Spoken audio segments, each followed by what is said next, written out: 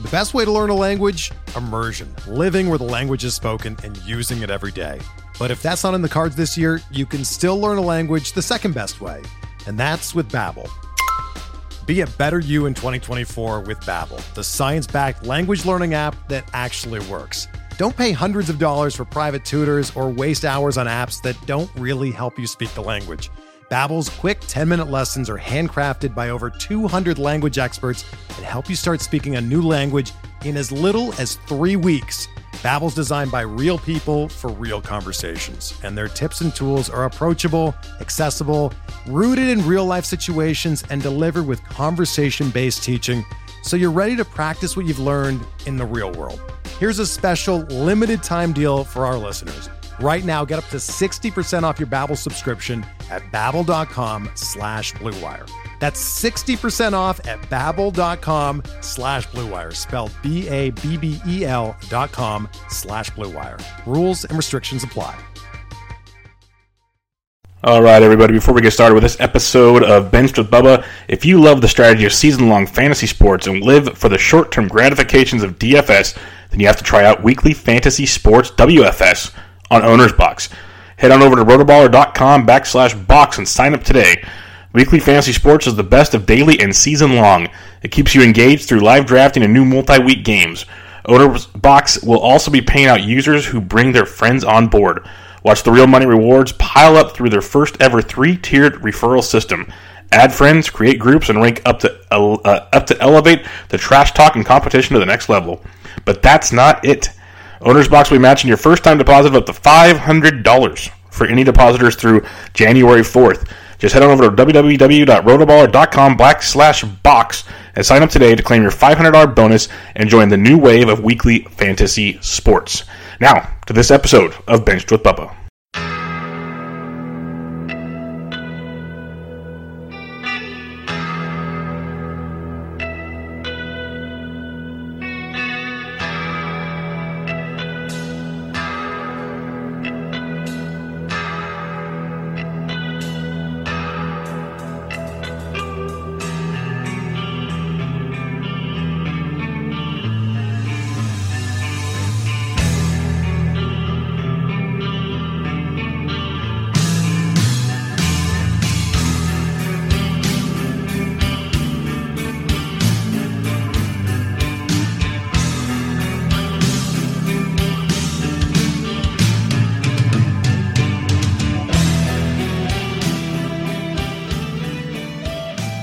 And welcome back, everybody, to another episode of Benched with Bubba, episode 354.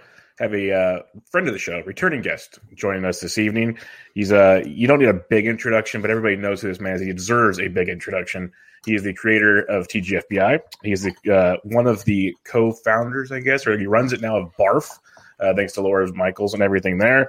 He is on the Sleeper and the Bust, Friends with Fancy Benefits, Rotographs. He's might as well be on RotoWare for all we know. He does it all, and Danielle is in charge. So joining me tonight, you can find him on Twitter at Justin Mason FWFB. Justin, how are you doing, my friend? I'm doing fantastic. It's always good to sit down and talk with you. I feel like it's been too long since we've been in person together, right? So we didn't get Barf this year in person. And I miss you, buddy. I miss you too. It's Barf is literally live drafts are always great to begin with. That's but Barf, it's different. It's just it's fun. We sit there and we kind of compare notes and see how things are going. And Danielle's a part of it. It's just a whole family little atmosphere. So it's a great time, and it is a shame. It's a little over a year now since that took place. So all things, keep crossing our fingers. We will be there next, maybe for football this year. Maybe football. You never know. I have very little faith in humanity in general. Yep. It seems unlikely, but I would love it. I mean, whether it's Barf or Arizona Fall League, or you're in Tout now, so you can come out to New York with me. Yep. And party out there with us. That'll be a blast. So it's got to be something though, man. I miss it's great to talk to people on podcasts. It's great to chop it up on Twitter. But there is something missing, and I do miss that kind of human connection. Yeah, no, Arizona. I think. Well, we know Arizona will be open. It's just a matter of are we having the fall league and everything. So we'll definitely have to do that, because that was literally the last thing I did before this happened. I went to the Waste Management Open. I was down in Scottsdale for a meeting. They took us to the Management Open. I recorded a live podcast with Bogman. That was pretty much the last time I interacted with a lot of people. So yeah, I know what you're saying. But before we get started, there's one thing I did leave out. I'm going to let you plug the snot out of it because we have about 2.5 more weeks of draft season upon us. So what do you got going on these days? Oh, man, just about everything, right? So Friends of Fantasy Benefits Draft Guide. You can get that by emailing me, justinmasonfantasy@gmail.com for the $7 PDF, or you can just go over to Amazon and buy the ebook or paperback, and that is The Fantasy Benefit is the title, so you'll have to type that in. Podcast, right? Sleeper in the Buzz, Friends of Fantasy Benefits, TGFBI. I'm writing daily at Fangraphs right now, writing at Friends of Fantasy Benefits, and then in season, I'll be doing DFS for Fantasy Alarm. Yep, that's awesome. Busy man. Lots of time in the world. There's 24 hours in most days. Justin Mason has about 32, so it's cool. It's going to be awesome to see what else you got up your sleeve because it never ends with you. It's going to be something next, so it'll be exciting. And you have Tout this weekend. Are you still in the head-to-head, or did you go to an only league? No, I was. Let's see. The last 2 years, I've been in NL. This year, I'm moving. Okay. Yeah, this year I'm moving into the mixed auction on Saturday. Ooh, nice. They needed someone to move out of NL, and Sunday's my anniversary with my wife, and so I thought I'd smart man get some brownie points and be like, not that it actually worked, because Danielle, she's not buying into any of my BS. So. So I'm going to do the mixed auction for the first time. Should be really fun. I'm going to live stream the whole thing. Nice. So, since we're not live there, I might as well live stream it. So if you've ever wanted to listen to me talk to myself for 6.5 hours, that'll be happening on Saturday. That'll be entertaining because auctions are wild as it is. So a live feed of you going through the auction, basically in your head but out loud, that's entertaining. It really is. I guess I missed you going to NL because I remember when you went to head-to-head, you basically broke the rules. You recreated the rules. Like, you didn't break them. Break sounds bad. You saw the rules. What was the rules? And you just said, yep, here we go. And I'm going to take it to you. So, well, and the thing is, if you want to move to a different league, you can if there's an opening, but they give priority to the people who finish higher. So if you win a league, you've got the highest priority if you finish high in the league.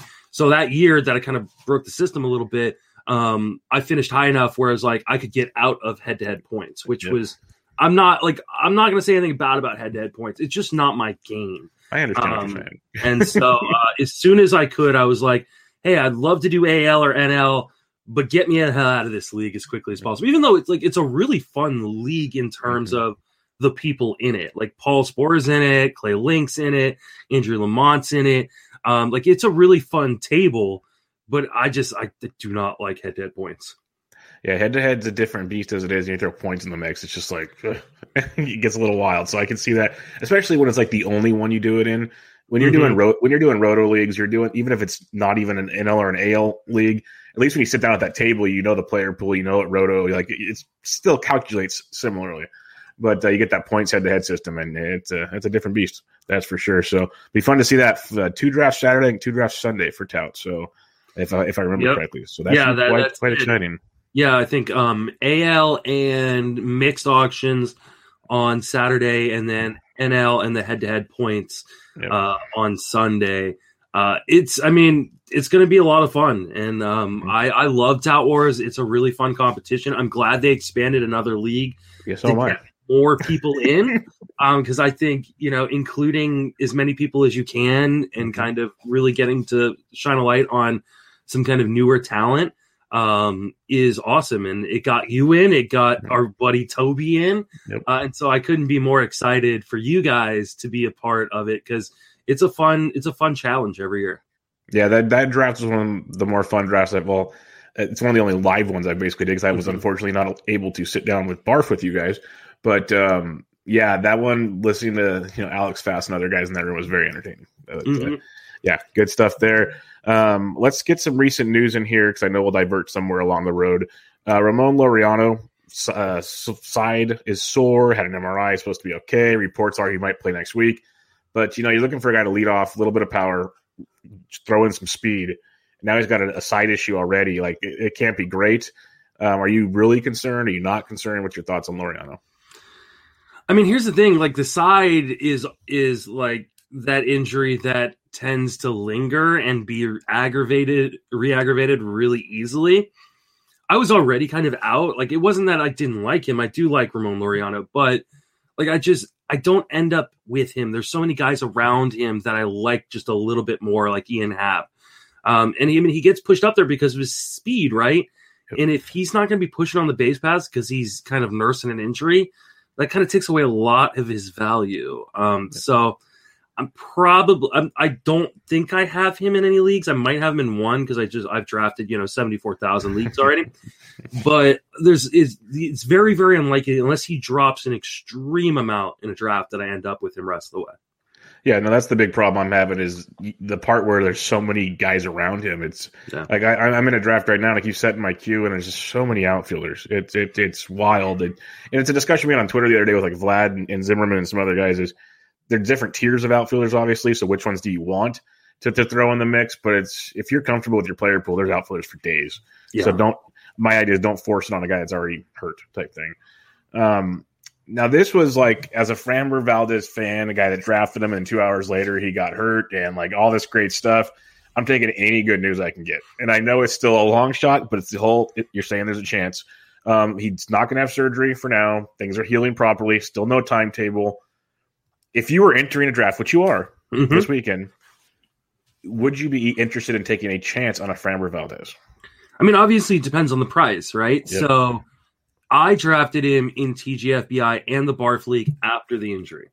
Okay. But I got him in the 30th round of both of those drafts. Basically free, okay. So it's like, it's just a crapshoot. I think he's probably going to miss 4 to 6 weeks of the season. Yep. Right? I mean, typically broken finger, that's kind of what you miss. And you probably lean towards the later end of that timetable. So maybe we're actually talking more like 6 weeks of the season.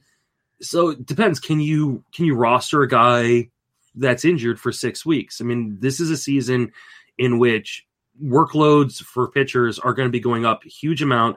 It's never happened before. We have no data to pull from, but we can kind of estimate that this could be a really bad year for pitchers, right? Guys going from 50 innings to 150 innings or more potentially. Like, I think we could be in for a really bad season in terms of injuries. So I am typically trying to stay away from injured guys, especially because I play a lot of NFBC and there's no IL. Now, if you play in a league with IL spots, you can take that gamble, right?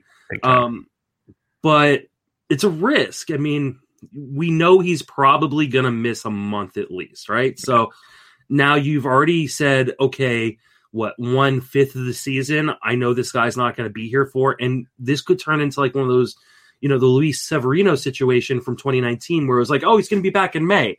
And then July came around and August came around and we're like, oh, okay, he's back in September and I've rostered this the whole time. So it's a real big gamble. I would say unless you get a really steep discount, it's probably not one worth taking.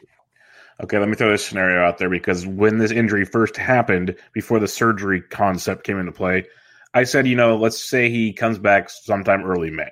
Let's just throw that out there. Right now is ADP online drafts month of May because we don't have main event drafts yet. So 12-team online drafts in FBC. Framber's ADP is 279. Mm-hmm. Mike Soroka's is 179. Mike Soroka, we know, is not coming back till May. Which one do you take a chance on? I'm going to take a chance on Framber. I think the upside's greater. And the secret thing, but it's his finger, not an arm, a ligament, nothing like that, which I think is big too. Yeah, I mean, it is and it isn't because he's still got to grip the ball, right? So like, it still could be a real issue with him getting proper grip, feel for his pitches. The tiebreaker becomes which player has the greater upside. And I love Mike Soroka, but Mike Soroka, because he doesn't have strikeout upside, he relies on volume in order for those great ratios to actually help your team.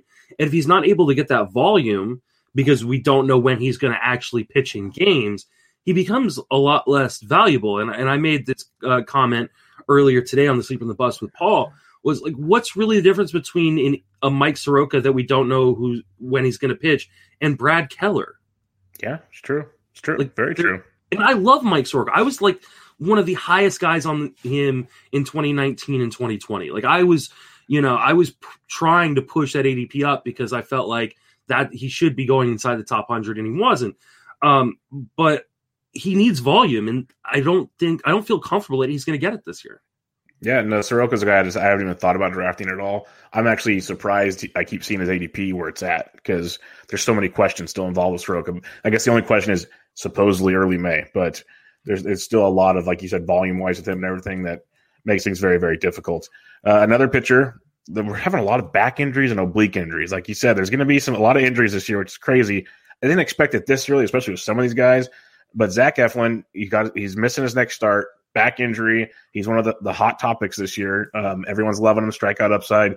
The pitch mix improved last year. How concerned are you with this one? I'm pretty concerned. I mean, it's just that it's an injury, and backs are tricky, man. So, this is a hard one too because I was kind of lower on him than most people in the industry coming into draft season, and Paul and I were talking about him back in like October and November. And I was just like, I don't really know what to make of what Zach Eflin did in 2020. Like, yes, he was better, but is there a real change? Like, is this sustainable? And so, like, we gave each other homework. Go watch every Zach Eflin start. So that's what I did. I went and watched every Zach Eflin start, and I finished it like mid-February. I was like, and I was bought in. I went, oh my God, I have him too low. I had him in my initial ranks in February. I had him at like 73. I was like, that's way too low. I pushed him all the way up to 48, dropped my ranks, and the next effing day after my rank update, he has this back issue, and now I've got to drop him back down into the 70s. So, like I said, I think there's going to be a lot of these injuries, and some of them are going to be catastrophic, as there always are. I mean, we just, knock on wood, right? But we haven't had any like major TJs other than Forrest Whitley yet. And so like we've, in some ways been really lucky so far, right? But there's been a lot of these weird nagging injuries which could become more prevalent. And so I'm not going to put any added risk on my team by drafting a guy knowing that I could be put in a position, even in leagues with IL, that IL slot, those IL slots could fill up. And now I've got to make a decision on who to keep and who not to. So I want to enter my leagues with as many open spots as possible. Yeah, and that's the tricky part because I don't wish Tommy John upon anybody, but I'd rather this guy get Tommy John so I just don't even think about drafting him instead of these nagging injuries like you're talking about. The back can flare up, the hamstring is going to flare up. We'll talk about that in a minute. The obliques, it's just anything like muscle-wise, it's never good. So, like Sonny Gray, I love Sonny Gray, and now I just don't even know what to do with the man. So that's especially a guy like Sonny Gray who has a history of kind of. They said injury, last fall or whatever he had, like a back issue. This is what derailed his season kind of last year was this same back issue. And he's a guy with funky mechanics, and his funky mechanics lead to kind of these weird kind of injuries in the same way that we saw Tim Lincecum break down. I was about to say, what Giants do we remember doing that? And it's the reason why like I've been out on Sonny Gray for years, and there have been seasons where he's made me look really stupid, but I just don't trust those mechanics. I'm not trying to like take a victory lap on it because, I had Sonny Gray ranked inside of my top 25 coming into this season because I was like really excited about Sonny Gray. But this is why like I'm very careful with these guys with weird mechanics because over time that, pitching is an unnatural action to begin with. And so if you're not going to do it with clean mechanics over time, something is bound to happen eventually. And something is bound to happen for a lot of these guys, even if they've got clean mechanics. So, I mean, I'm bummed on Sonny Gray. I know he was throwing some long toss, I think, today, but I'm still like, I have my main event on Monday and Tout Wars on Saturday. There's no way Sonny Gray ends up on either of those teams. Yeah, it's a heavy risk. That's for sure. Trent Grisham still is not back in games. He pulled up lame with a hamstring or a groin, or I can't remember anymore. It was so long ago, but they said it was his hamstring because this is the next day. He's walking around the clubhouse, says he feels great. Things are good. He'll be back soon. That was a little over a week ago, and he still isn't back in game action yet. What are your thoughts here? He's supposed to be the leadoff guy, like 2020 upside maybe type guy, and if he's got a hamstring issue for one and he's still not playing, there's concern for me. Well, especially because a lot of his value comes from stealing bases, right? Yep, definitely. That's why he was going in the fifth round because people saw a 20-25 stolen base upside. And if he has a hamstring injury, is he really going to be trying to push up first and get down to second very, very fast? I don't feel like he is. So, I mean, someone's going to take him this weekend in drafts. It ain't going to be me. Yeah, this is kind of the disappointing thing. Like you mentioned with Eflin and some guys, I was out on Grisham, so I was happy when guys were like sniping him up and leaving guys for me. Well, now he's falling. So now it's just like, damn. So there we are there. This one sucks. Carlos Carrasco. Like, you have to feel for Carlos Carrasco. The story is great. He just seems like a good guy to begin with, even if he didn't have the cancer situation. He's just a good dude. And he's getting older, which really stings because it's going to make this harder and harder for him. He had the elbow issue, and I remember when it happened, he's had this in the past, and he worked through it, kind of like a Tanaka thing where he's like, they pitched through it. So I wasn't as concerned. But he goes and throws today against live pitching, messes up his hamstring. I just read about an hour ago on Twitter. It was like a high level, I think it was a high level hamstring tear, minimum 6 to 8 weeks. Ooh, okay. I hadn't heard that update. Yeah, I'll look it up while you're talking, but it's supposed to be pretty bad. We're talking a couple months most likely, so I can't draft him, period, now. Yeah. What are you thinking on Carrasco? That's a huge bummer. Like, I haven't drafted Carrasco this year, but it wasn't because of lack of trying. He just would get popped right in front of me every time, and super, super frustrating. I mean, it's, lucky for me now, but I really liked Carlos Carrasco moving to New York. I was talking about him earlier today with Paul, and I said, now that the elbow is fine, he's going to give you back in my top 20 probably, or pretty close to it, in terms of starting pitchers, because he was going to the National League against a division that had never seen him pitch before. You're going to get to go against a DH-less NL, offenses, and in a great park for pitchers. This was the perfect spot for him. And I love him. Like you said, he's a great story, and I loved him before this story. I mean, I've been a Carrasco guy since he was a reliever. I've loved him. So, I mean, this is a huge bummer, but you can't draft him, unless if you've got unlimited IL spots. And so in Tout Wars, we have unlimited IL. So he could be in play for me in Tout as a dollar guy or something like that, stash him, hope that midseason he's back. But again, this could be one of those situations where, we think we're going to get him back in June, and then we don't. If the Mets fall out of it and, he has a setback, you think they're going to push it with him? No. They're not going to push it. And the other part is, if the hamstring is as messed up as it is, because Mike Puma from the New York Post, Carlos Carrasco's hamstring has been classified as a high-grade tear, which is not good news, probably looking at 6 to 8 weeks sideline minimum, according to a source. So he's out for a while. And since he's out like that, he's not going to be throwing often. So he's going to have to revamp up his arm and all that kind of stuff. It's it could be a blessing for his elbow, but at the same time, if it's 8 weeks before he starts really getting going, maybe tack it on another 2 to 4 weeks before he's ready to pitch in a game, go. You're talking 3 months at that point. It's half the season. So with that question in mind, and you have IL spots in Tout, would you rather spend $1 on Carlos Carrasco or Noah Syndergaard? Ooh, that's a really good question. Because Syndergaard was throwing a bullpen today or yesterday, and he was regularly seen throwing 96 to 98. Well, I mean, which doesn't mean a lot. Yeah. I'm just saying, because it's a good. It's not the velocity that is the last thing to come back. It's the command and control. Yeah.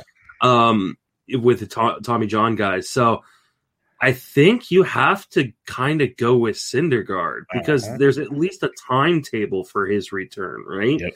Yeah. And he's throwing. Now, to be clear, I'm probably not drafting either.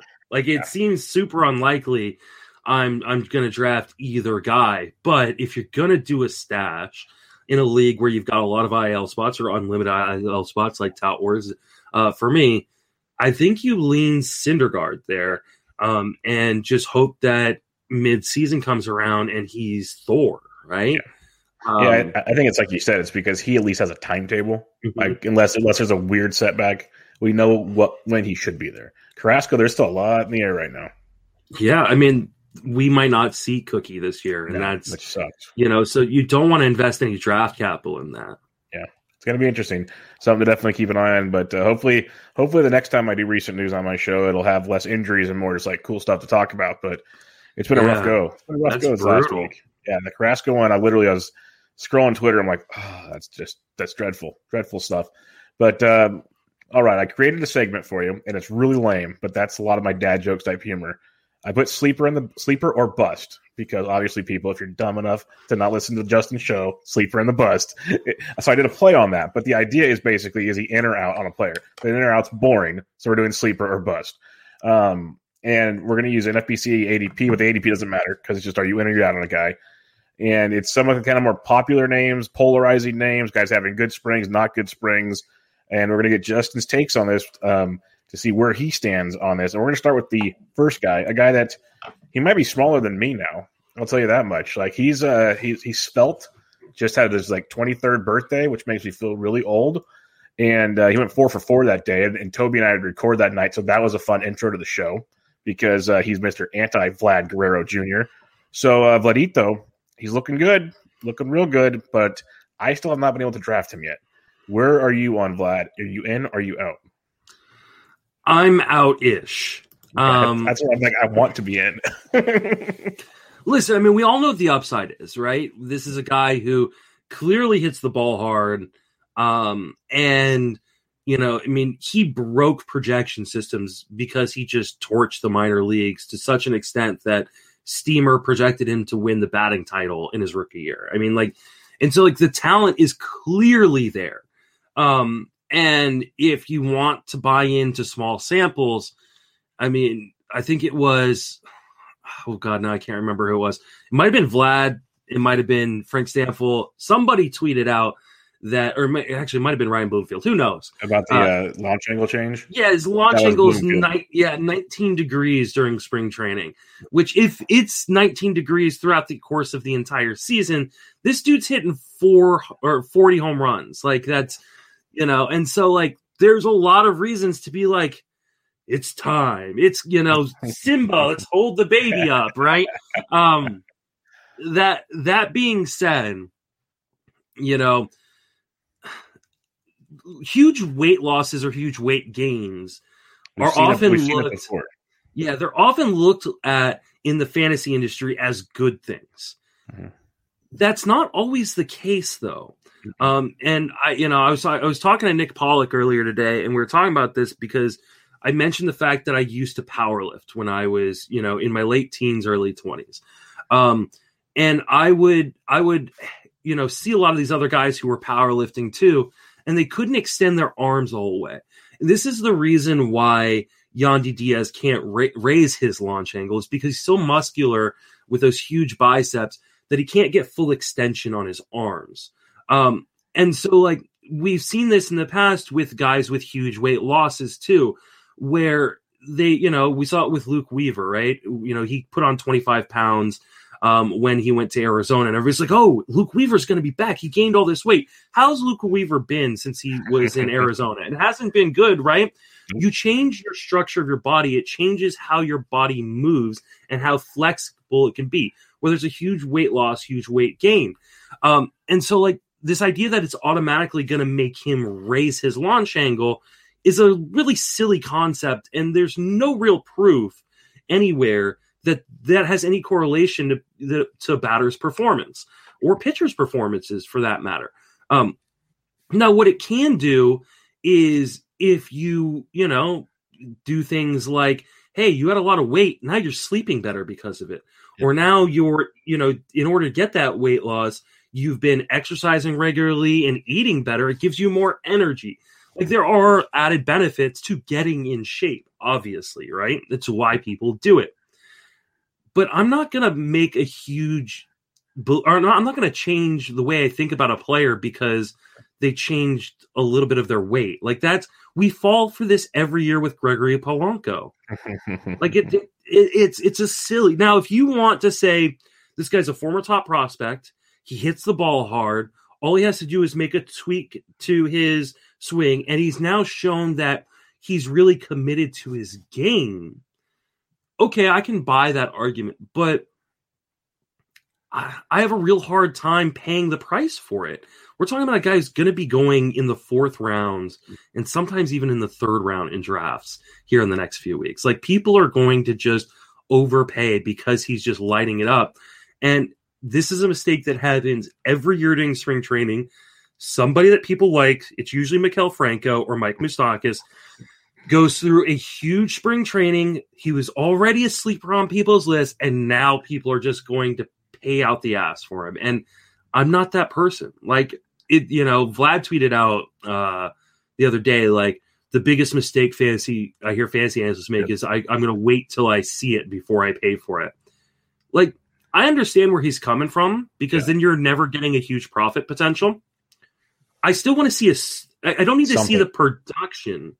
I need to see a skill change. And if you believe that whatever it is, 25 spring training at bats is indicative of a skill change, then go ahead and buy it. I have a really hard time paying for the production that I can get from Luke Voit. Yeah, no, that's you nailed it. And I like the point you brought up with the Vlad comment, because I knew what he was saying as well. But I'm like, I feel like part of him was like, "Are you talking to me? Are you talking to me?" No, but because I have to see it from certain guys, like you said, at least something that they changed in what they're doing. So if Vladito went to the Justin Turner and JD Martinez school of I'm going to elevate the baseball, cool.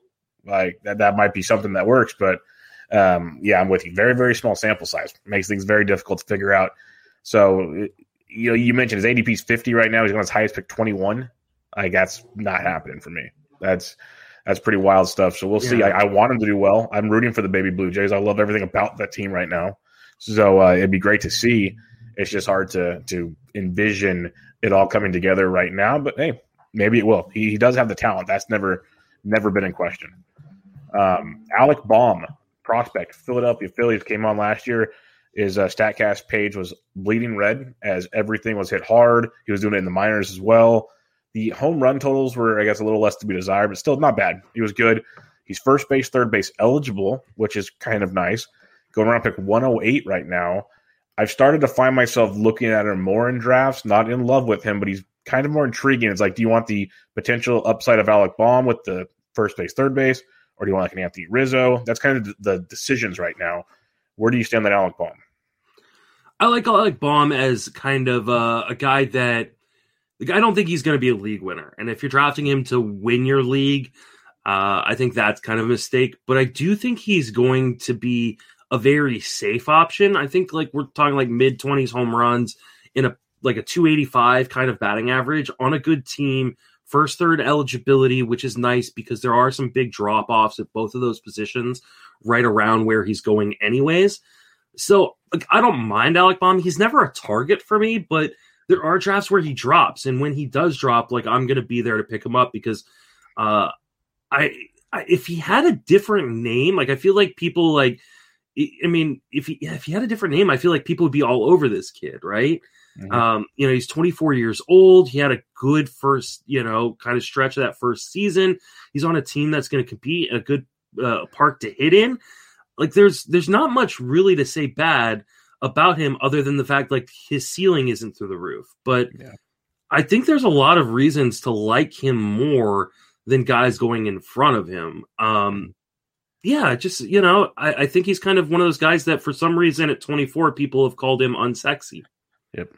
Well, that's the big part right there. He's only 24. Like he still can be developing and get better. He's still, he's kind of small. You think it for like a power hitter, and he might get bigger. There's a lot of positives there. He's got Hoskins and Harper and McCutcheon and Segura and Didi and all these guys around him. Like you said, the line up the ballpark. I get more and more intrigued as he falls. Like you said, I think I actually picked him up in one draft last week for the first time, and it's kind of like, okay, I'm starting to see something I like here. But we'll see. It'll be very interesting to see how that plays out. Now, a guy that I'm in love with, and it's been a heck of a yo-yo this season. Like, if you drafted really early, you were all in. Then he kind of took a few steps back because the Padres signed everybody under the sun. And then there's some talk about things are going his direction again. It could still go flat on our faces. We don't know. But Jake Cronenworth is going around pick 225, first base, second base, shortstop eligibility. He's pretty much the rumors or stories from the beat reporters. He's locked into the second base job. We'll see what happens, but that's what they're saying for now. Are you in or out? Are you sleeper or bust on Jake Cronenworth?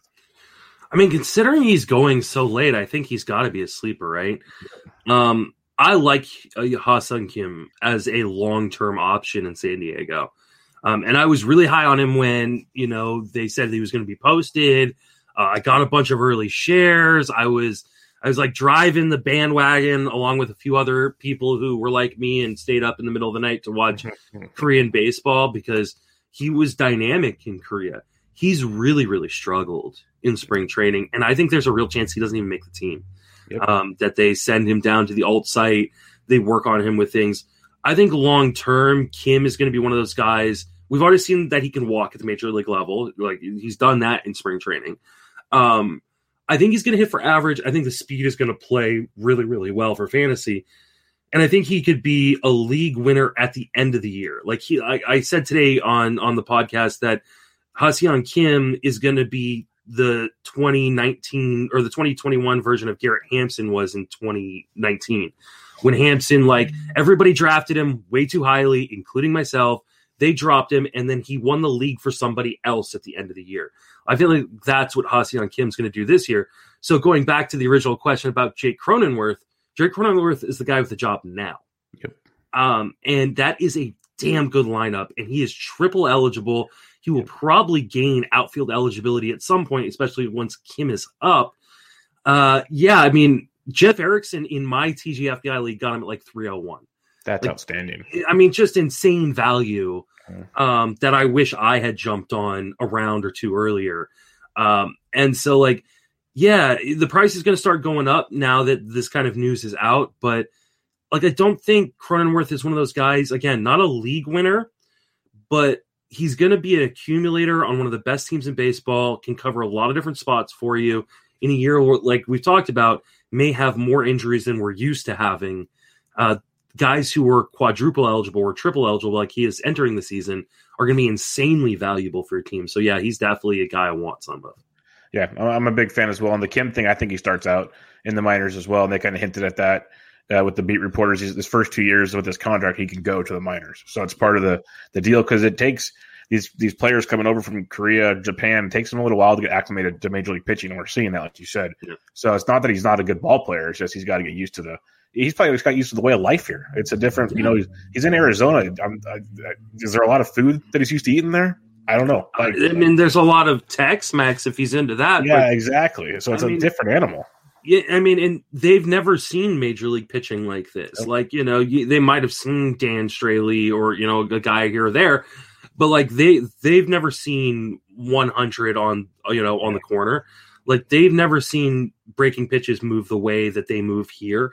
It's a huge adjustment. I mean, the power, I don't know if the power is ever going to play like it did in Korea.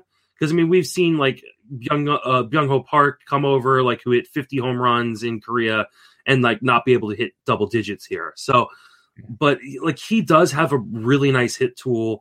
The speed will definitely play, and he's already shown the ability to, like, recognize pitches, and where they're going to be in terms of their location. So he can take a walk. So I do think he's going to have a lot of value, and there will be a time really, really soon for you Dynasty League guys to buy low on Ha-Seong Kim. And then, just put him on your watch list as soon as you hear that there's a chance he's coming up or as soon as there's an injury, because this is a team that has a lot of injury risk to it. Grab him and like enjoy the ride after that. But Cronenworth's definitely the guy you want to invest in terms of your drafts. The last thing I'll say on Cronenworth, he's 225. Tommy Edmonds 135. Give me Cronenworth all day long in that scenario. But that's me. I don't know if I'd go that far. I like Tommy Edmonds. I have a lot of shares of Tommy Edmonds, so I'm not saying I don't. But if you give me 100 pick difference, basically. Oh, the 100 pick difference. Yeah, the 100 pick difference for sure. Yeah, that part I didn't hear. I love Tommy Edman. There is a little bit of risk to him, especially because there's some rumblings coming out of St. Louis that they want Dylan Carlson to lead off at some point this year, which could push Edman down quite a bit. But that being said, I like both. And I don't mind, in this kind of season, like I said, with the injuries that are potentially going to happen, getting both those guys is a totally fine option. Yeah. I don't want to go down my diatribe with the Cardinals lineup, but there's an easy fix that they're just not looking at, which pisses me off. Just put Carlson second, move everybody back one spot. That simple. But yeah. All right, Jared Walsh crushed it last year. Just destroyed baseballs. Didn't strike out a ton. Just looked everything you'd want from a Major League Baseball player.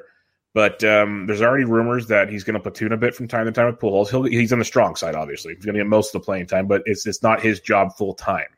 Are you sleeping or busting on Jared Walsh?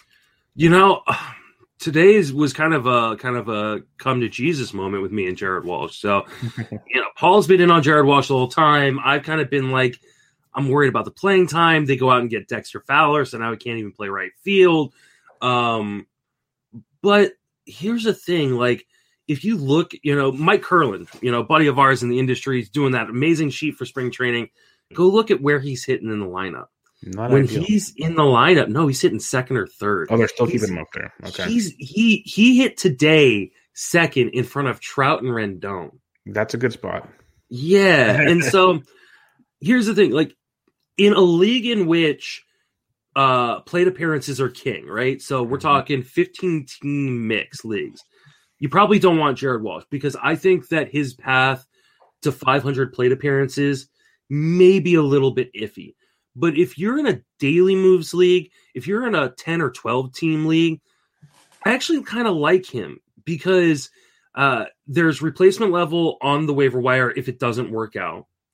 And if he is hitting second or third in this lineup, somewhat regularly, he could have a huge season. Like with 500 plate appearances, if he can keep kind of the power gains that we saw last year and even a close batting average. Like I think he's probably going to hit like 260. He's not going to hit like I think it was 291 last year. But like he could hit 27 home runs in 500 plate appearances and rack up a lot of RBIs and runs scored if he's hitting second or third in this lineup, which is pretty good at the top.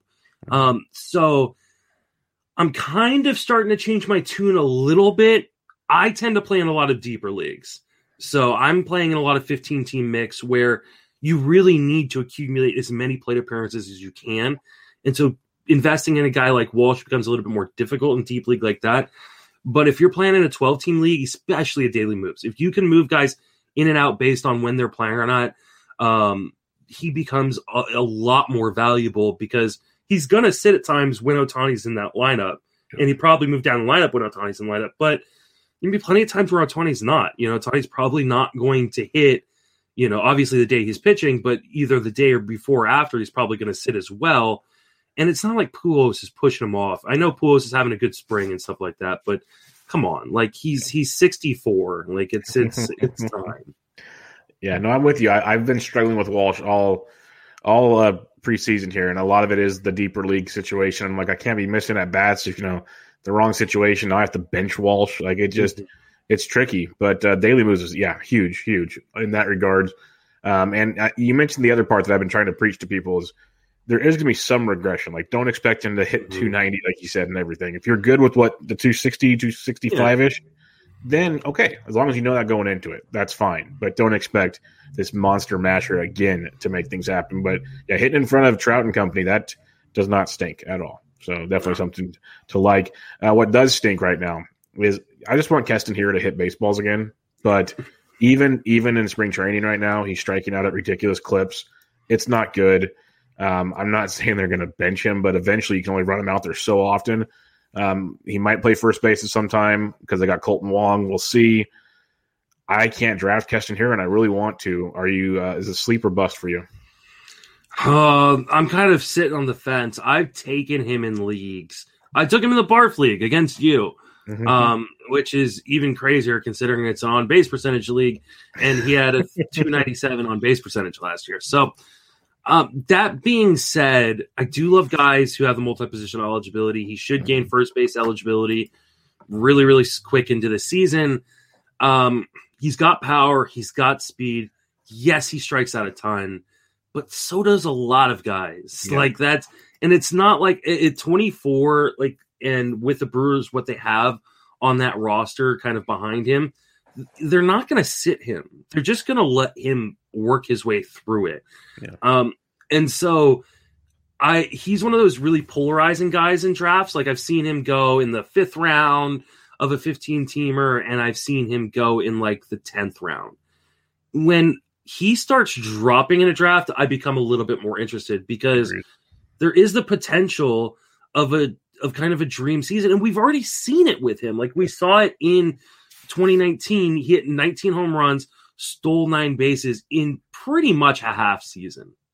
Now it came, the 303 average is probably never going to happen again. It came with a 402 BABIP. So, I mean, obviously that comes down, but he's probably like close to peak Rougned Odor, which is was super valuable. A guy who could hit 250 to 270, depending on what his BABIP was that year, with a crap ton of home runs, 30 plus numbers, and stolen bases. So fifth round is way too expensive. I'd rather have Brandon Lau, and I think there's the difference between a guy like Brandon Lau and Hiura is much bigger than the ADP suggests, because Hiura goes in front of him in most drafts. Yep. That being said, while I think second base is deeper than a lot of people do, I like the depth of second base, especially way more than a lot of people do.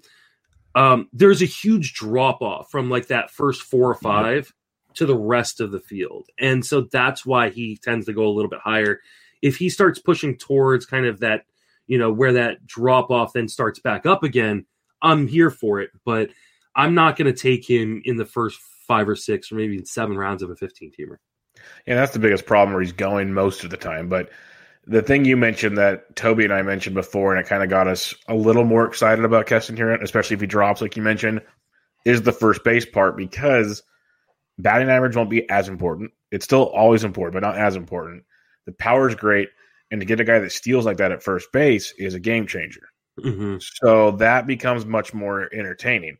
At second base, if you want to believe in Ketel Marte bouncing back or some other guy, I like the depth too. You get a Colton Wong later, you get a Darlene Castro, a Cesar Hernandez, guys that just I'm with you on that part of it. But if you know going into it, you're going to be like, okay, in a week or whatever, I'm putting him at first base. That changes things a bit. I can definitely get on that page with you. Just people need to know that ahead of time, because you mentioned he's gone as high as 55, as low as 111 in March. If you're getting towards that 100 number, then we can talk. I'm fine with that. He starts. I'm trying to remember where I got him in Barf, but it was he fell quite a bit, and I was like, I don't love this, especially on base percentage league. But the power and speed there, it makes a lot of sense, especially if you're like me and in a standalone league, you like to punt batting average. Yeah, that is a good person to do that with, because we've seen him run with that high BABIPs before, all throughout the minor leagues in his first go around. So while we're kind of projecting a 240, 250 batting average for him, maybe he does naturally have that high BABIP, and all of a sudden he's a 270 guy with all that power and the speed at first base. And then that's a game changer for your team if you're not caring as much about the batting average. Yeah, Hiura was one of the best hitters in all of college baseball when he got drafted. Mm-hmm. And not just for one season, for his career. And that's why he got drafted where he was. His defense has always been horrible. So that's never been why they drafted him. So eventually you'd imagine at least a 270, 280-ish type guy is coming out of that shell somewhere. You would think. So we'll see. It is a very interesting guy to watch for sure. You mentioned Brandon Lau. He's a tough one for me. He proves me wrong every year. It's one of those deals. Like you mentioned earlier, Sonny Gray, sometimes you get him right, sometimes you get him wrong. I seem to get Brandon Lau wrong so far. Maybe I should change my tune. I just haven't been able to, because it just doesn't make me it doesn't appetize me at all. But you said you take him over Keston Hiura. Are you sleep or bust on Brandon Lau at pick 75? Oh, I'm all over that. He's not going to get to 75 in any of my drafts. That's if he's there at 74, I'm taking him. If he's I have no problem jumping on Brandon Lau. He's got power. There's some speed there. Second base, outfield eligible. He's going to play every day in a pretty damn good Tampa Bay lineup. A great place to hit in terms of the AL East. I do not sleep on Brandon Lau. He is awesome, and he represents that last elite second baseman at a position that, while I said it's deep, it's not deep in terms of eliteness. So when we talk about shortstop, everybody's like, oh, shortstop's so deep. Shortstop's not actually that deep. What's deep 9 is or 10 deep. What's deep is the elite pool of shortstop. Yeah. There's 7 shortstops that go in the first 3 rounds. That's the part. But after that, it's ooh, do I really want Willy Adames on my team? Do I really want Jorge Polanco on my team? I don't know that I do. Like, I don't want them as my starting shortstop. Whereas second base, like, it's the exact opposite. Like, there's second baseman for days. Like you mentioned, Cesar Hernandez, Colton Wong, Jonathan Scope. Like, there's like all these guys that are like, hey, if that's my second baseman, all right, I'm fine with it. Like, I can see some upside there. But there's nobody at the top. Yeah. Like, there's no first round second baseman. I don't even know if there's a second round for second baseman. I got the ADP here. I mean, I guess LeMahieu is probably up there, that's an annoying one. But yeah, Albies will go in the third.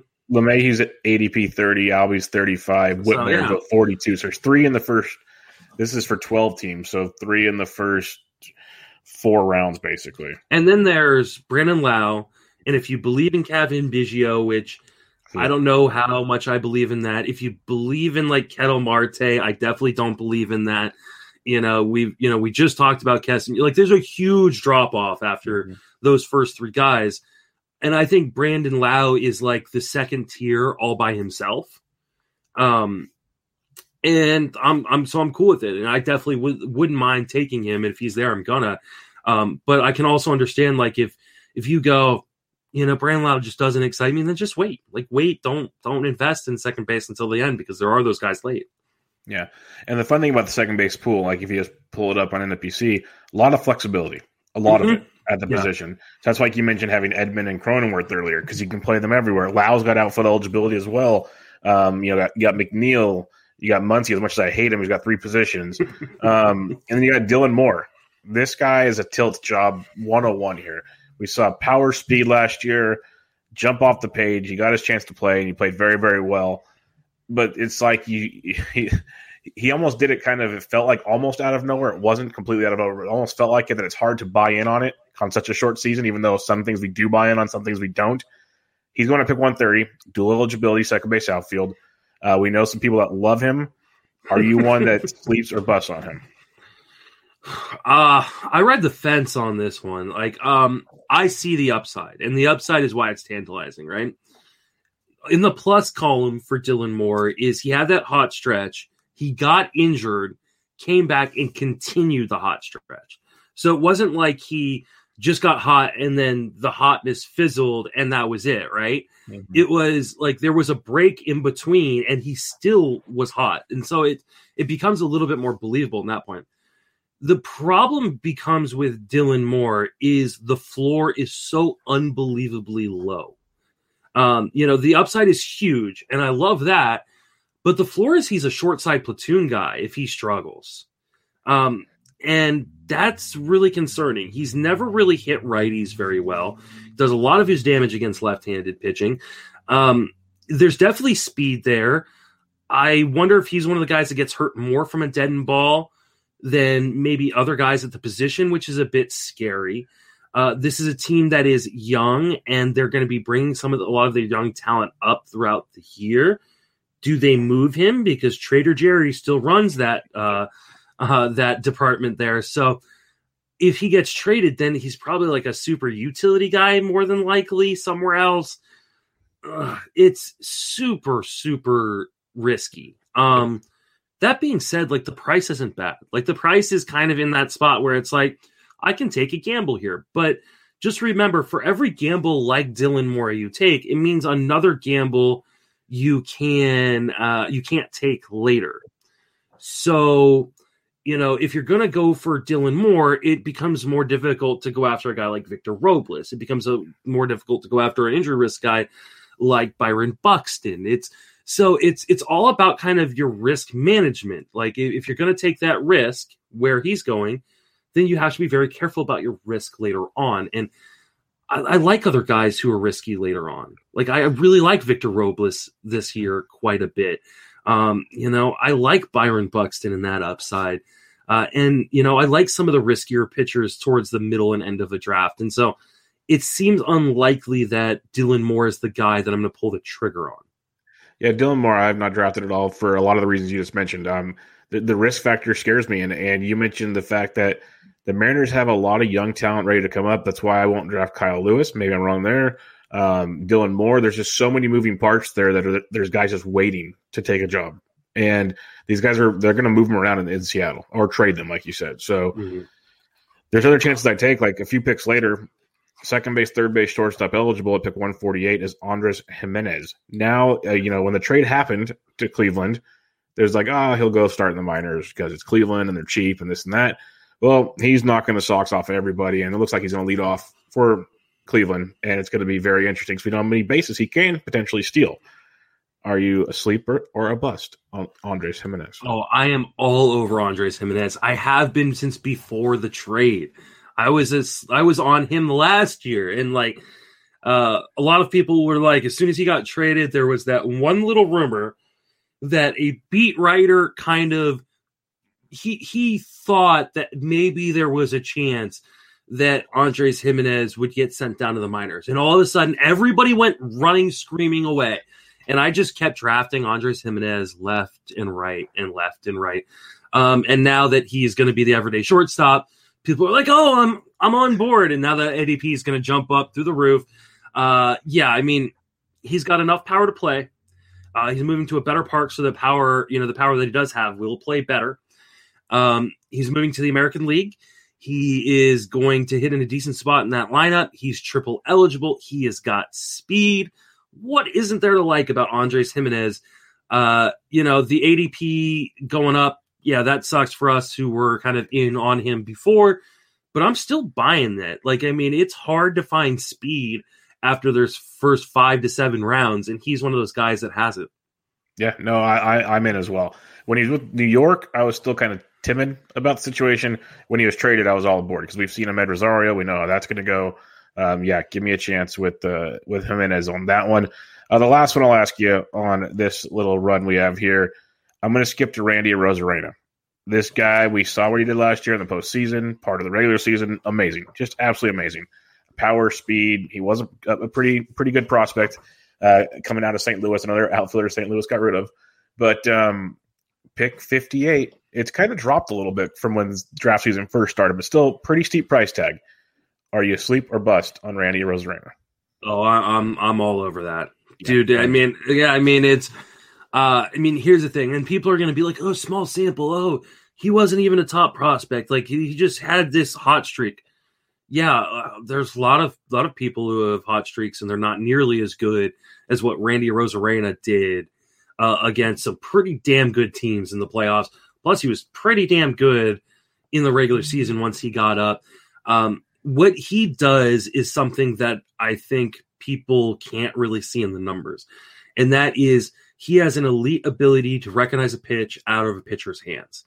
And that is going to play no matter what. Like people are like, well, his bat path isn't optimal. It seemed pretty damn optimal to me when he was crushing home runs. Now, is he going to be a 40-40 guy?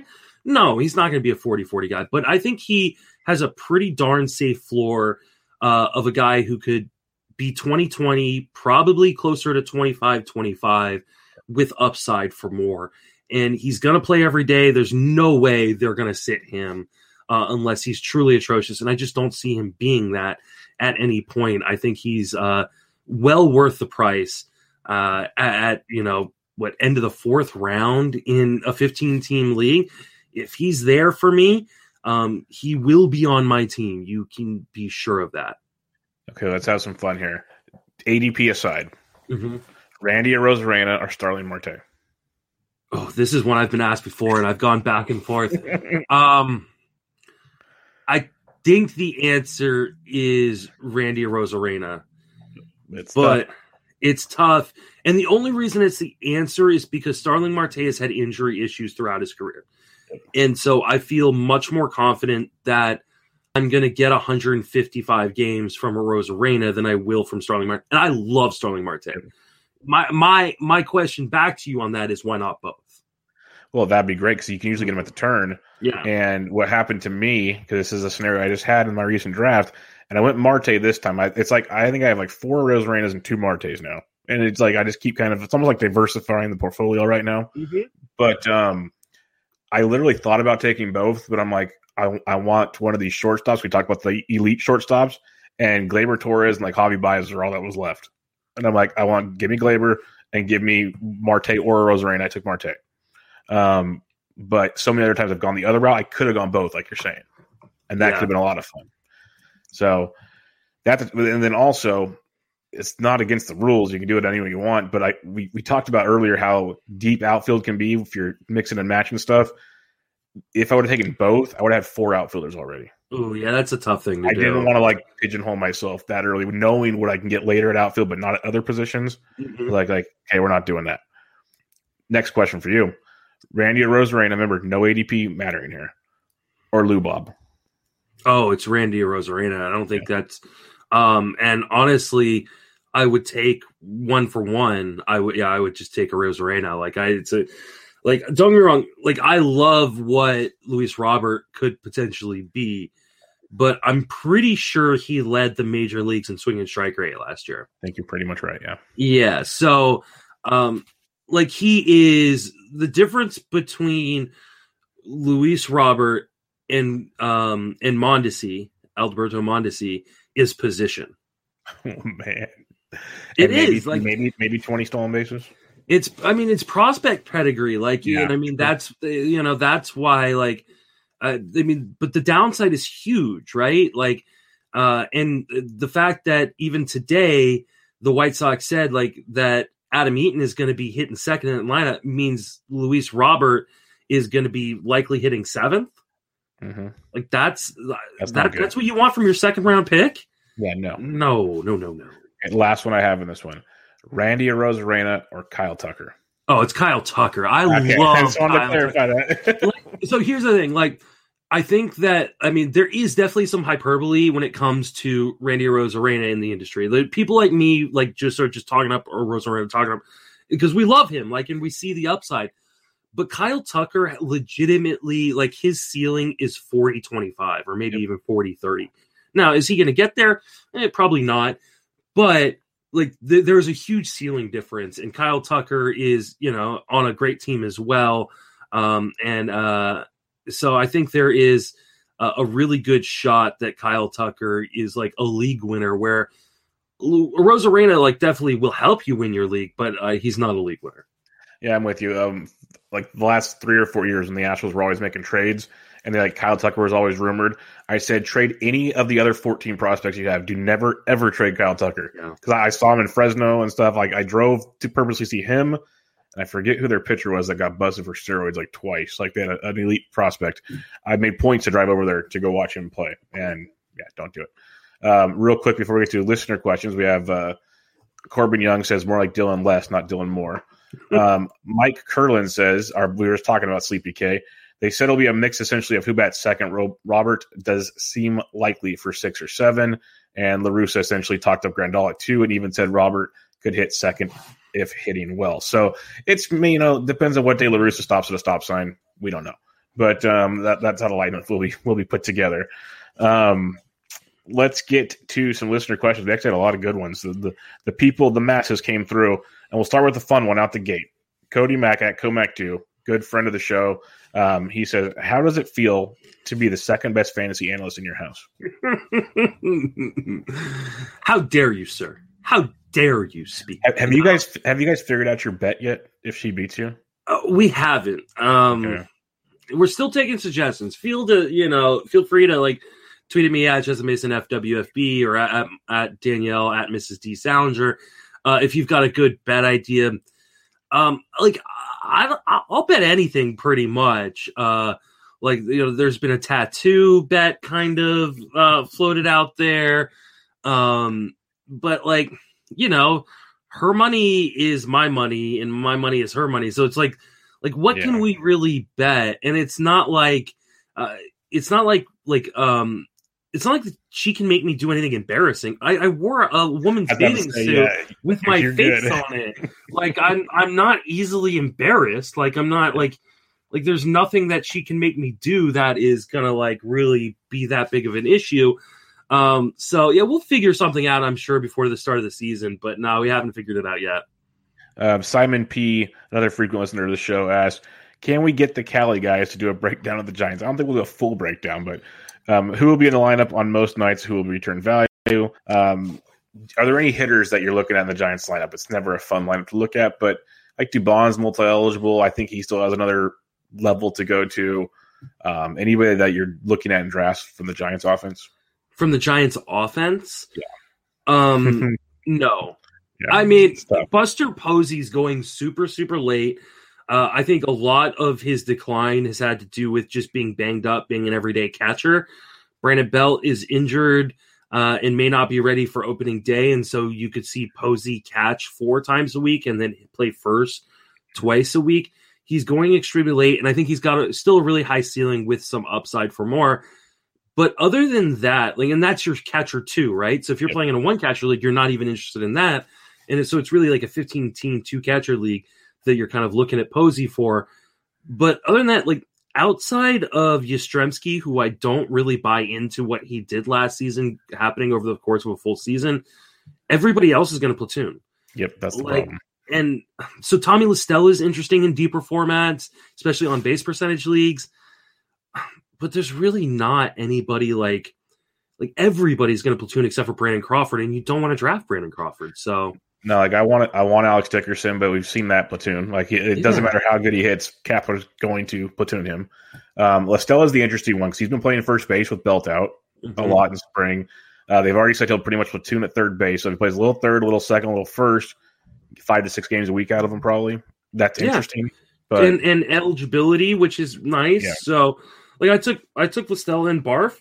Yeah, if he's there late in tout because that's on base percentage league, I may throw a few bucks his way.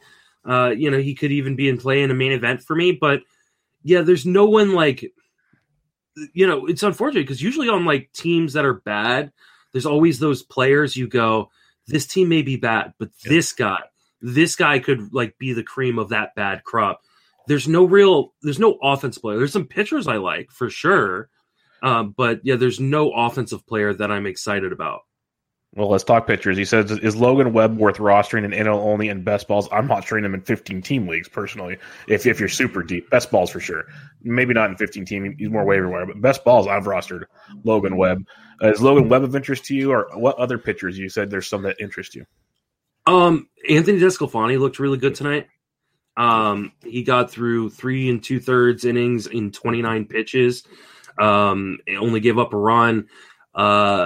Aaron Sanchez is looking really, really good and has a roster spot or a rotation spot locked down. Logan Webb's an interesting guy. I love the raw talent. I still think he's pretty raw, though. It will help that the gate should be open. They're expecting to have fans in the stands somewhere during the second week of the season, which means that gate over by McCovey's Cove is going to be open, which keeps that jet stream coming in. And the ball's in the park. So it played as, I think, the 7th best hitters park last year. It won't play that well. It's not going to play as well as it did previously because they did lower the fences in right center a little bit. But I think it's probably going to play much closer to a pitcher's park than a hitter's park this year. So all the pitchers have some level of interest to me because that place is great for pitchers when that gate is open. So. But that being said, there's no one I'm going to overpay for. I took Aaron Sanchez and Radslam with my 40th round pick. So that's what I think of. It's that kind of thing. It's they're lottery ticket guys, Anthony DeSclafani, I like him when I'm getting him outside of the top 300. That's a lottery ticket guy. But there's nobody Gausman is always been fantasy kryptonite to me. I remember the first conversation I ever had with Paul on a podcast was he came on the Friends Fantasy Benefits podcast and we argued how much or who liked Kevin Gausman more. And so this was 2015, and I keep going back to the well. At some point it does feel a little bit like Charlie Brown trying to kick the football. I haven't been over drafting him. I'm definitely picking and choosing my spots with Gausman, but I do like kind of some of the changes he made. I do like the way San Francisco has done a really good job of kind of helping guys kind of restart their careers from a pitching standpoint. So the starting pitchers especially, I will take a shot on. The relief pitchers, I trust Gabe Kapler none. So there's no way I'm going to invest in any of that. But yeah, so most of the starting pitchers, I'm someone, even Cueto, like Cueto, I think has some interest. Yeah, they're all super outside cheap. Outside of Gossman, they're all cheap. You know, the nice thing about cheap pitchers is when they don't work, they're easy to drop. Yep, 100%. And if you don't draft them, they're going to be streaming options because it is San Francisco. Because, like you said, I've told other people that's asked, with people being able to sit in the stands, the archways will be open. It's that simple. They might have it spaced out and like only certain mounds. It'll probably be restricted, but they'll be open. So it's going to be different for sure. All right. This one person at Mrs. D. Salinger, you might know her. Never heard of her. Yeah. She says, how can I increase my chances of beating Justin and TGFBI? I'd say get direct messages with Toby. That would be my during the draft. I know. I'd say make sure you text Toby. That's what I'd recommend, or Scott Jenstead, or a lot of the people you've had on the show. Like, get all those connections. That's what I'd recommend. I mean, here's the thing. Like, don't get me wrong. I'm super proud of her because like she had 2 weeks to prepare for that draft. She got the second COVID shot during that time, and so was just like. Ooh. Like, and she was one of the people that got really sick from that second shot. So, like, she lost a week of her prep because of that. Oh, no. And so, like, she's had to learn how to play fantasy baseball at a high level in 2 weeks. Awesome. And she put together a pretty darn good team. Now, she made a lot of mistakes with that team. So, is there a chance she could beat me? Obviously, everything could go wrong for me. It's happened before. It will happen at some point again. But the honest truth of it is she stands no chance. You know, it just, I mean, that's, you know, the bottom line is I do this for a living for a reason. She's not going to beat me unless just all hell breaks loose on my team. I am saving these clips right now. Like, please do. I'm waiting for like a WWE scene where she comes bursting through the door right now. Now, here's the thing, you know, because this is the discussion we've been having. Because there was a moment, especially after our first 10 rounds, where I was legitimately just entered the chat. By the way, she's also drunk right now. So, there was a point after her first 10 rounds where I was legitimately scared. Like I was like, oh no.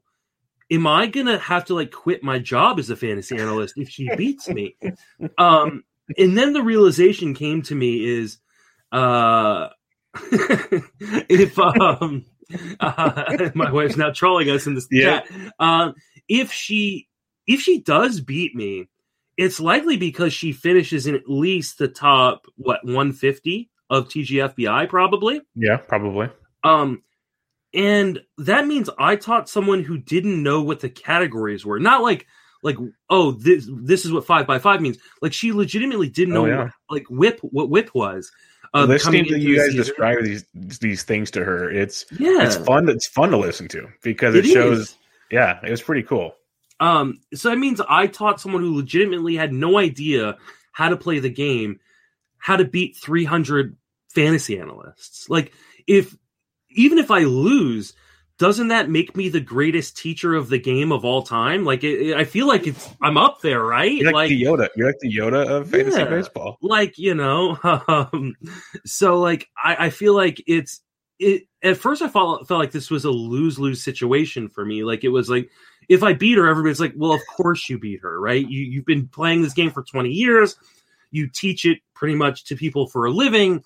Of course, you beat the person who never played before 2 weeks before the start of the draft. But you know, and if she beats me, then I look absolutely ridiculous. But now I'm thinking it's kind of closer to a win-win because if she beats me, I taught her how to play the game, and she's taken that information and run with it, which means anybody can do it. The beauty of like this podcast I've been doing with her, and the fact that she's doing this, is that I think this is showing people it's not as hard as it seems. Like, you know, it definitely is difficult. Yeah. But if you listen to the right people, you listen to people like Toby and Scott and you and me and Paul, like anybody can do this. Like you just need to kind of put in the work and effort, which there is a lot of, and try, because the reason she'll beat, I told her, I don't care how bad your team is, you will finish above the top, the bottom 200, right? If you just try, because a lot of people don't. Nope. And so like I told her, like, just write down the list of everybody you beat and just hold that over them. Oh, she would never do such a thing. I'm not kidding. I literally, I think she has a Mason BS meter somewhere nearby, because the second you mentioned something, she popped right into it. I was asleep, now I'm awake. It's amazing. And then Mike Curlin feels offended. But I'm telling you, it is awesome seeing her do it. And you mentioned fantasy baseball in general, it's challenging, but it's not like super challenging. The hardest part is it's so long. Like, you have to continue to do the moves, the roster moves, and all. That's where it wears on people. That's where it just destroys people. That's my thoughts, at least. That's the hardest part. So it's a marathon. It really is. And people, like, we talk about in the industry all the time, I think the biggest barrier to people, there are two huge barriers for people playing fantasy baseball. Is one, it is super long of a season. It's, 162 games. And she's just roasting me right now. It's 162 games, and it takes a long time. It's not just hey, I can check, like fantasy football. Oh, I'll just check my team once a week and I'll be fine. And then the second part is, we in the industry talk in a language that is foreign to new players. And I think one of the fun things about this exercise I've been doing with the podcast with my wife is I have to speak very simply, and all the guests have to come on and really explain it to her in basic terms, because or in erotica novels, one of the two. Yeah, Toby, man, that episode. I honestly, I don't mean to interrupt like this, but as a guy that records with Toby once a week, we've done just this week with our 75th episode, just the two of us. I didn't think he had that in him. I didn't. I was absolutely in shock, and like, we didn't release the video of it, but if you had seen my face during this, like, it was priceless. And it's been really cool, because I think we in the fantasy industry have this idea when someone comes to listen to our podcast that they have a certain level of knowledge already about the game. And that prevents, I think, people from coming in, because, like, if you had asked me first 10 years I played fantasy baseball, what BABIP meant, I would have really not had any clue what you were talking about. And if that had been a requirement of some sort for me to play fantasy, I wouldn't have played, right? Yep, so I'm with you. I think it's really cool to do a project like this, because it really teaches me, hey, not everybody has this, and we're preventing the growth of our game because we're not catering to people who might be really good at this and might really enjoy it. So, I mean, I hope that she takes this information and goes on and plays best ball, because I know she doesn't want to do 162 games. She would enjoy the hell out of throughout the season. But like, she could definitely do the best ball. Hey, I get to draft my team, and then I just let it go. But like, I think, the nice thing about these podcasts is I think they'll be evergreen. So big time. People will be able to, like, hey, I don't really know what you're talking about. And I can be like, hey, go listen to these episodes. It'll just give you kind of the basic fantasy 101 kind of what we're talking about. And then you can start graduating up to, Bubba's podcast and Toby's podcast and my podcast a little bit more. Yeah, no. And that's the fun part about doing the podcast with Toby, because he's like, she's like Bill Nye the Science Guy when he's doing it, because he knows so much. So I try to, I make jokes like my caveman projections. I try to dumb it down on the other side of it, because I've made the comments for years doing this show that I didn't know what baseball savant half of that stuff meant there. Like, it's a work in progress all the time. It's crazy. Like, the stuff's awesome, but there's so much of it can get overwhelming. And I like even Sporer talks about it. I've heard him on like some of the pitch cons and other things that have, like the Potapalooza and other things. He was on a panel about, like, what do you do to start your research? What would you tell, like, one thing you do? And he mentioned, like, the most basic things, just look at these. And it's just like, start there. There's no need to go jumping off the deep end. There's no need for that. So, the podcast is great, because it does dumb it down is not the right way to say it, but that's what it's doing to make it simple so you can start and learn. And I like it quite a bit. So, very cool stuff there. Let's talk about Sleepy K. He's been blowing up the chat, and he has a question. He has a question for us that he sent in earlier today. At Mike Curlin, for those that don't know, and he is doing an amazing job with the lineups. So go check that out. And he keeps tweaking stuff, and I don't know how he sleeps, but that's another story. Who's someone you were initially fading early in draft season that you find yourself changing your tune on and even possibly targeting down the stretch of draft season? Ooh, that's a good question. Oh, that's a tough one. I mean, here's the thing, and this is going to sound disingenuous, but it might be. Oh, you know what? I was going to say Garrett Hampson, but because I was kind of fading him early on, but now that he seems, because of Mike Curlin's draft sheet, like I can see, like, hey, he's been leading off quite a bit, and it seems like he's the everyday guy. But I'll go with a different answer. It's Nick Senzel. Yeah. Senzel's a guy that I've always kind of faded, but the more I look at him and the more I see where he's going in drafts, I go, like, yeah, he doesn't like have a carrying tool necessarily in fantasy, but in many ways, like, he just fills up the score sheet in every category. And like, it's a good lineup he's going to be hitting in. He's finally healthy. Like, a lot of the injuries have just been weird, fluky things. Like, he got that COVID, like, you know, he was played in the game. They pulled him like right after, because he, you know, tested positive for COVID, and just kind of fluky injuries. And I think Nick Senzel is kind of an underrated asset right now. You know, in fantasy, he's one of those like late outfielders that you were talking about, where it's like, I don't need to fill up on outfielders early because there's guys like Senzel later. So Senzel is one of those guys where I think I was fading him coming into draft season, and more I find myself ending up with him. Yeah, that's a great one. For me, it's a guy going much higher in drafts, but I was fading him early on until I got to see him play to make sure things were normal again, and that's Austin Meadows, and now I'm just drafting him everywhere. Yeah, I love Meadows. He looked so broken last year. I know he had the COVID and other things, but even he just looked lost, like just completely lost at the plate. Seeing what he's doing now, he looks better, and I'm just like, yeah, okay, I can get back on that, especially at the price now. This is a lot cheaper than he was in years past. Mike Curlin chimed in. His is Dylan Moore. So, yeah. Oh, there you go. Yeah, Sleepy K. Doing Sleepy K things. Corbin, at Corbin_Young. You can tell the saga of this because I saw it blow up Twitter this evening. Has Justin tried Quest bars yet? Asking for a friend. Apparently, I think you're going to try them pretty soon, it sounds like. Yeah. So, because of that tweet, you know, and I responded to him. I was like, you know, I issued the challenge to Quest Nutrition or whatever it is, that if they wanted to send me a free box of Quest bars, I would live stream me trying them for the first time. And for those who are like me and have no clue what the F Quest bars are, is like, I guess they're a protein bar of some sort. Like a chocolate protein bar or something, my guess. Yeah, something like that. Yeah. You look at us. We look like we eat Quest bars. Just throwing it out there.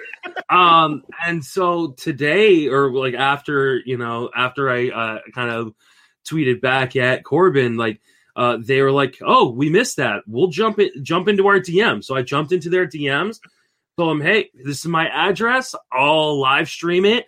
You know, and they said, "All right, we're gonna send you a bunch of stuff, not just the Quest bars, and we're interested to see." You know, they said, "Don't hold back. We can take the heat if you don't like them." And I said, I'm not going to hold back, because if they're gross, I will tell you they're gross. Live stream it with Danielle, both of you trying them, because she won't hold back either. I feel like I have to have David Mendelson and Corbin on when I do this. That's fair. Yes. They're like these guys that are like, I can't remember if it was David or Corbin, but the reason this started was because somebody had like tweeted out like one of those memes of like, there's a bunch of different candy bars, and it was like, which one would you eliminate? And one of them was all like, oh, I'd eliminate all of them for a Quest bar. And I was like, what the is a Quest bar? That was Mindy.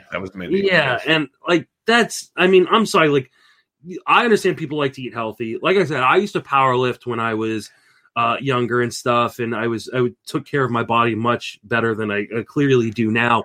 But at no point was anything better than a Reese's peanut butter cup. Like, that is just, it's ridiculous. And I mean, people who have convinced themselves that like are just, they're just fooling themselves. Like, so I'm very interested to try it. I will try not to vomit on the live stream itself. I can't wait.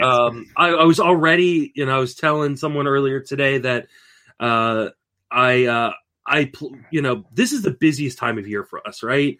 And I'm sure you're a little bit like me, in which like the season starts and I actually get to take my foot off the gas pedal for a minute. Yeah, it's more of a scheduled thing where it's like, okay, I can do this show. It's just so much easier. Yeah. I mean, so it's like, so my plan was as soon as April 1st comes, I'm going to start the diet, try to quit smoking, and start working out again. So maybe I'll do an opening day Quest Bar live stream to great. See if that works. But I have a sneaking suspicion that it is not going to go as well as Quest Nutrition thinks it will, or Corbin or David thinks it will. I'm really curious because back when I played football and baseball, like in high school and stuff, I would have the Tiger's Milk protein bars. So I'm curious. I've never had a Quest, no idea what they are, but let's just say I haven't had one for a while. And Mike Curlin says the only Quest bar is a quest to find a good candy bar. Yeah, so, right. I mean, listen, and I'm not even a chocolate person. I'm really not. I don't eat a lot of sweets. But don't tell me that a protein bar or whatever the hell it is better than a Twix bar. That's just not happening. Insane. Not happening. All right. James _AG1 asks, how big of a sample do we need before we can say a pitcher has a new pitch? In other words, is there a usual threshold we can use to say it's been X games, this is a new pitch mix? More of a DFS question, he guesses, but just in general. So, I mean, X games is how long do you think for you, how long does it take to say that, yes, they've established a new pitch? I want to see someone throwing a pitch 10% of the time. So if they are, working on a changeup or working on a curveball, and this is their quote unquote new pitch, until I see them throw it 10%, at least in multiple games in a row, I'm not going to believe that's actually a new pitch that they're able to rely upon. Let's say like Glasnow was last time I think he threw his new slider 20% of the time. It wasn't very effectively controlled, but he threw it 20% of the time. If he comes out in his next his final two spring starts, he's throwing it 20-25%. Are we going to say, yeah, he's got a new pitch, or is you still need to see it in regular season form? Yeah, no, it needs to be regular season. It needs to be when the games count because, Trevor Bauer is throwing with his eyes closed. That's how much some of these guys care about spring training. And we've seen this before with guys go, oh, I've got this new pitch, and they're talking about this new pitch. And Jason Collette puts it on his new pitch tracker. And everybody gets excited. Oh, my God, he threw it a quarter of the time during, this spring training game. And then the real games start, and they throw one. Not 1%, one pitch. And that's because they don't trust it. And so do we want to see guys saying and actually throwing new pitches in spring training? Yes, we want to see that. But we don't believe it until we see it thrown a bunch in a actual real game scenario. I'm with you. Yeah, because I remember last spring Paddock had a new pitch too. We saw how that worked. All these guys have new pitches. So I am curious to see how there's Glasnow. It'll help because I am anti-Glasnow until he figures out a third pitch or some control of his curveball. Curveball's great, but when it's never in the zone, you can sit on a fastball. It's that simple. So I am waiting for that. At Dap Scout asks, what player stats from the 2020 season are you buying into that will carry through a full 2021 season? Manny Margot. This is, outside of Cedric Mullins, I think he's my most rostered player, my most rostered player this year. And it's because this is a guy's former top prospect. He's got enough power. We saw it in the playoffs to play at least. I don't think he's ever going to be a 20 home run hitter, but I think he is potentially Starling Marte going, 100 something picks later. And so, he's already on 9 of my 19 teams. And nice. If you don't think he's going to be on more teams with more drafts coming, you're wrong. I think he could easily steal 30 bases. He's going to play every day. Kevin Kiermaier is not going to stay healthy, so that's even more guaranteed playing time once Kevin Kiermaier goes down. But I think Margot's playing every day in Tampa Bay, and I think he's going to steal 25 to 30 bases this year. Yeah, Margot's a guy I like quite a bit with you. I guess for me, top of my head, it'd be I'm going with a lot of Mark Canha right now. Going to be hitting at the top of the order, especially in OBP formats, but just in general. he'll hit for an okay average, but top of the order, he's going to score a ton of runs, still hit you 25-ish home runs, and he's actually starting to run in the spring already, which makes me feel pretty promising there. So I like him batting second in a decent A's lineup, but I'm just trying to think of guys I have a lot of, and I know I have a lot of Mark Canha. So that's going to be a good or bad thing, but we'll see. Edward J. Gillis asks, everybody loves sleepers. How about 2 pitchers after the 20th round and 2 hitters after the same? So 2 pitchers after pick 300, 2 hitters after pick 300. Ooh, okay.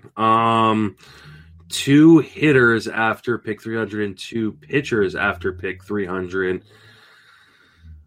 This one might bite me. I'm going to start with a pitcher.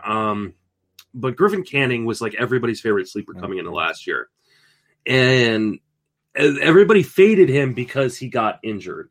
And he hasn't looked great in spring so far. So, I mean, there's definitely some risk here. But, like, there was a reason why he was everybody's favorite sleeper, right? Because he's got a ton of talent. He's a former top prospect. He's got a good pitch mix. And in spite of the fact that he did have, like, kind of the bulky elbow issue coming into last year, he's pitched, and he's been healthy. He's been fine. So, you know, again, we're talking about a guy going outside the top 300. There's a ton of risk in that, right? So, but that being said, I'll take that gamble. So I like Griffin Canning. I think that Mitch Keller is going outside of the top. Yes, he is. 300. Another guy that there's some risk there, right? He tends to have some control problems. He has had injury issues in the past, but he's been healthy recently. I know he had a really, really bad start the other night, and people were freaking out. But the wind was blowing out like crazy. Jeff Zimmerman talked about this in a post on Twitter that I got tagged in. He was like, yeah, he goes, the wind was, every ball that was hit in the air was going out of the park that night. So, like, don't look at results. He's got a lockdown rotation spot in a really good place to pitch in Pittsburgh. Wins will be a problem because the Pirates don't believe in winning. But that being said, like, Mitch Keller has a lot of talent in arm. He's been throwing 97 this spring. I like Mitch Keller a lot. You know, we start moving into hitters. I mean, I've got to mention Cedric Mullins, right? Cedric Mullins was my guy coming into draft season when everybody was like Austin Hayes and DJ Stewart and this guy and that guy, you know. But who's been the guy leading off? Who's been the guy playing? It's been Cedric Mullins. Got enough pop in that bat. It's got some speed. He's been leading off a fair amount in spring. Give me all the shares of Cedric Mullins. Already on 11 teams of mine. Going to be on some more. I promise you that. And then let's see, another hitter going outside the top 300. Oh God, let's see. Cesar Hernandez, like, he's still going outside the top 300. I know we've already mentioned him in this podcast, and he's kind of this boring guy, right? He doesn't really do a whole lot except for score a whole bunch of runs, which is like the most underappreciated stat in fantasy. It's the one that, especially that late in the draft. Yeah, he's going so late. I think the Indians were a team that said, don't steal. We don't want you running into outs. Well, with Lindor gone, I think there's a chance he could steal more. I mean, he's not a 20 stolen base guy. We're talking like 12 to 15, a good at batting average, a boatload of runs scored, going outside the top 300. I like Cesar Hernandez a lot, especially if you miss out on other second basemen. Yeah, no, I agree with all those. Pitchers for me would be Josh Lindblom. I'm a huge fan of him. Just, man, he has so many pitches with such high swinging strike rates. If he figures it out, which he's starting to, it looks like that's going to be big. And then a closer that falls here that I was drafting before the Hunter Harvey injuries, Tanner Scott. So that's going to start flying up the boards. Yeah. But I have a lot of Tanner Scott shares already. Hitter-wise, I just had him. Where did he go? The first one for me is Sam Hilliard, especially if you pay attention to Mike Curlin's sheets. He's playing almost every day in some sort of platoon role, but he's out there every day, either in center field or left field. He has 15-15, if not 20-20 on a really good season upside, post-pick 300. And then last but not least, I've been buying into him more and more. If you're waiting for a late corner infielder, or for God forbid, he's still in the first baseman, Joey Votto is actually like sneaky good. The COVID, he's asymptomatic, it sounds like, so that's a positive in that regard. He's going to hit for a decent average. He fixed his swing last year, so the power was back. Like, you can get 20-plus homers from Joey Votto at this point in the draft, still hitting in the middle of a pretty productive Reds lineup. So that intrigues me quite a bit. If you're asking about guys going outside the top 300, it means you're playing in a deeper league, right? So, and if you're playing in a deeper league, I've already said this once already on the podcast. What's the currency? It's innings pitched and in plate appearances. And Joey Votto is going to hit third in that lineup until the day they bury him in the middle of Great America Ballpark. It just doesn't matter how bad he is. He's going to play every day, hit third in that lineup. And so he is just going to accumulate stats even when he is not right. And there's a chance he's back to being some version of Joey Votto. I mean, he's never going to be the guy he was. He's never going to be the MVP. Yeah. But like if he could hit 20 plus home runs, that means there are 100 RBI and 100 run scores coming with that outside the top 300 at first base. Yes. I took him in the Barf League. Sign me up all day. Yeah, you got him. I had him circled. But, I've been grabbing him in a lot of spots. It just too cheap on that one. And Edward, he's asking because he's a big NFBC player. So he's curious there. Just don't take those guys when you're playing against me. Yeah. The last one we have here is from Andrew Dewhurst. Do you think George Springer's bathwater will have a hint of maple to it now that he's playing in Toronto? Absolutely. I think that Springer, like a lot of people do this, first year, new contract, I'm avoiding him, new place, I'm avoiding him.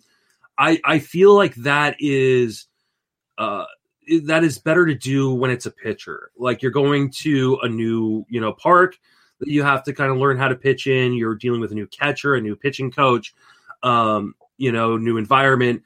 With hitters, I'm less worried about that, especially when you're going to be batting on top of one of the best lineups in baseball. No matter where they hit this year, whether it is Dunedin, I don't know if I said that right. I think it's Dunedin, but who knows? It's a retirement village somewhere in Florida. Whether it's there, whether it's Toronto, whether it's Buffalo or the Moon, it's going to be a great place to hit. Yep. He's going to be playing every day. I mean, he's one of the few guys in Major League Baseball that's going to approach 700 plate appearances. He's got power, and what's the one thing that the Astros stopped doing the last 5 years is running. And so now he's never going to be the guy we saw in the minor leagues who had like 30 seasons. But that being said, like if he can get to double digits or even like 15 stolen bases because they let him run more than they did in Houston, now we're talking about a guy that's potentially 35-15, even 35-12. With a decent average and like 115 runs scored. I think Springer is actually very underrated right now. I'm with you. If he gets those steals back, very underrated. When he was stealing bases, he was a late first round, early second round pick, and now he's fallen. I think it was I can't remember if it was Lindy or who it was, but I remember Vlad interviewed some of the greats of the NFBC. And he took him at pick 15 in the year he won the overall main. People thought he was crazy. But it's kind of what you do when you have that upside. If he steals bags, it's going to be tremendous. So, But all right, we'll wrap it up there. I could sit and talk to you all evening, and we'll have to do this more often instead of every so often. But go ahead and plug everything yet again. And when I tweet out this tomorrow, I'll put an extra tweet to it that I'll give away a copy of the draft guide. So make sure you follow that, and we will we'll have a little fun, and we'll have Mrs. D be the judge. Oh, I like that. You can follow me on Twitter at Justin Mason FWFB. You can follow my wife at Mrs. D Salinger if you like people who troll me consistently on Twitter. You can get the Friends of Fantasy Benefits draft guide over on Amazon, or if you want the $7 PDF version, justinmasonfantasy@gmail.com is the email to contact me. You can hear me on the Sleeper and the Bus podcast, the TGFBI podcast with my wife, Danielle, or the Friends of Fantasy Benefits baseball podcast. And then I write daily over at Fangraphs. I will be writing at Fantasy Alarm this year. I also write at friendsoffantasybenefits.com and tgfbi.com. And I'm sure I'm forgetting other things, but Justin Mason collection at RotoWare. If you're looking for a Justin Mason bathing suit for the approaching summer season, I highly recommend you go over to rotoware.com. Yep, you got to check it out. It's quite the collection. Anything you can think of, it's there, and if not, it will be. So go check it out. It's coming. It will happen, especially when things open up again and Justin gets to go explore the world. Just imagine the stuff that they're going to see. It's going to be amazing. But everybody, go check out Justin on Twitter. You guys know he is Justin Mason, FWFB. Always a pleasure. This guy's helped many of us out and helped me out a lot in this deal. So always appreciate it, my friend, and we'll do it again sometime. Yeah, anytime, man. I love talking with you, and I can't wait to see you in person. Yep, it's gonna be awesome. But until then, this was Bench with Bubba, episode 354. Catch you guys later.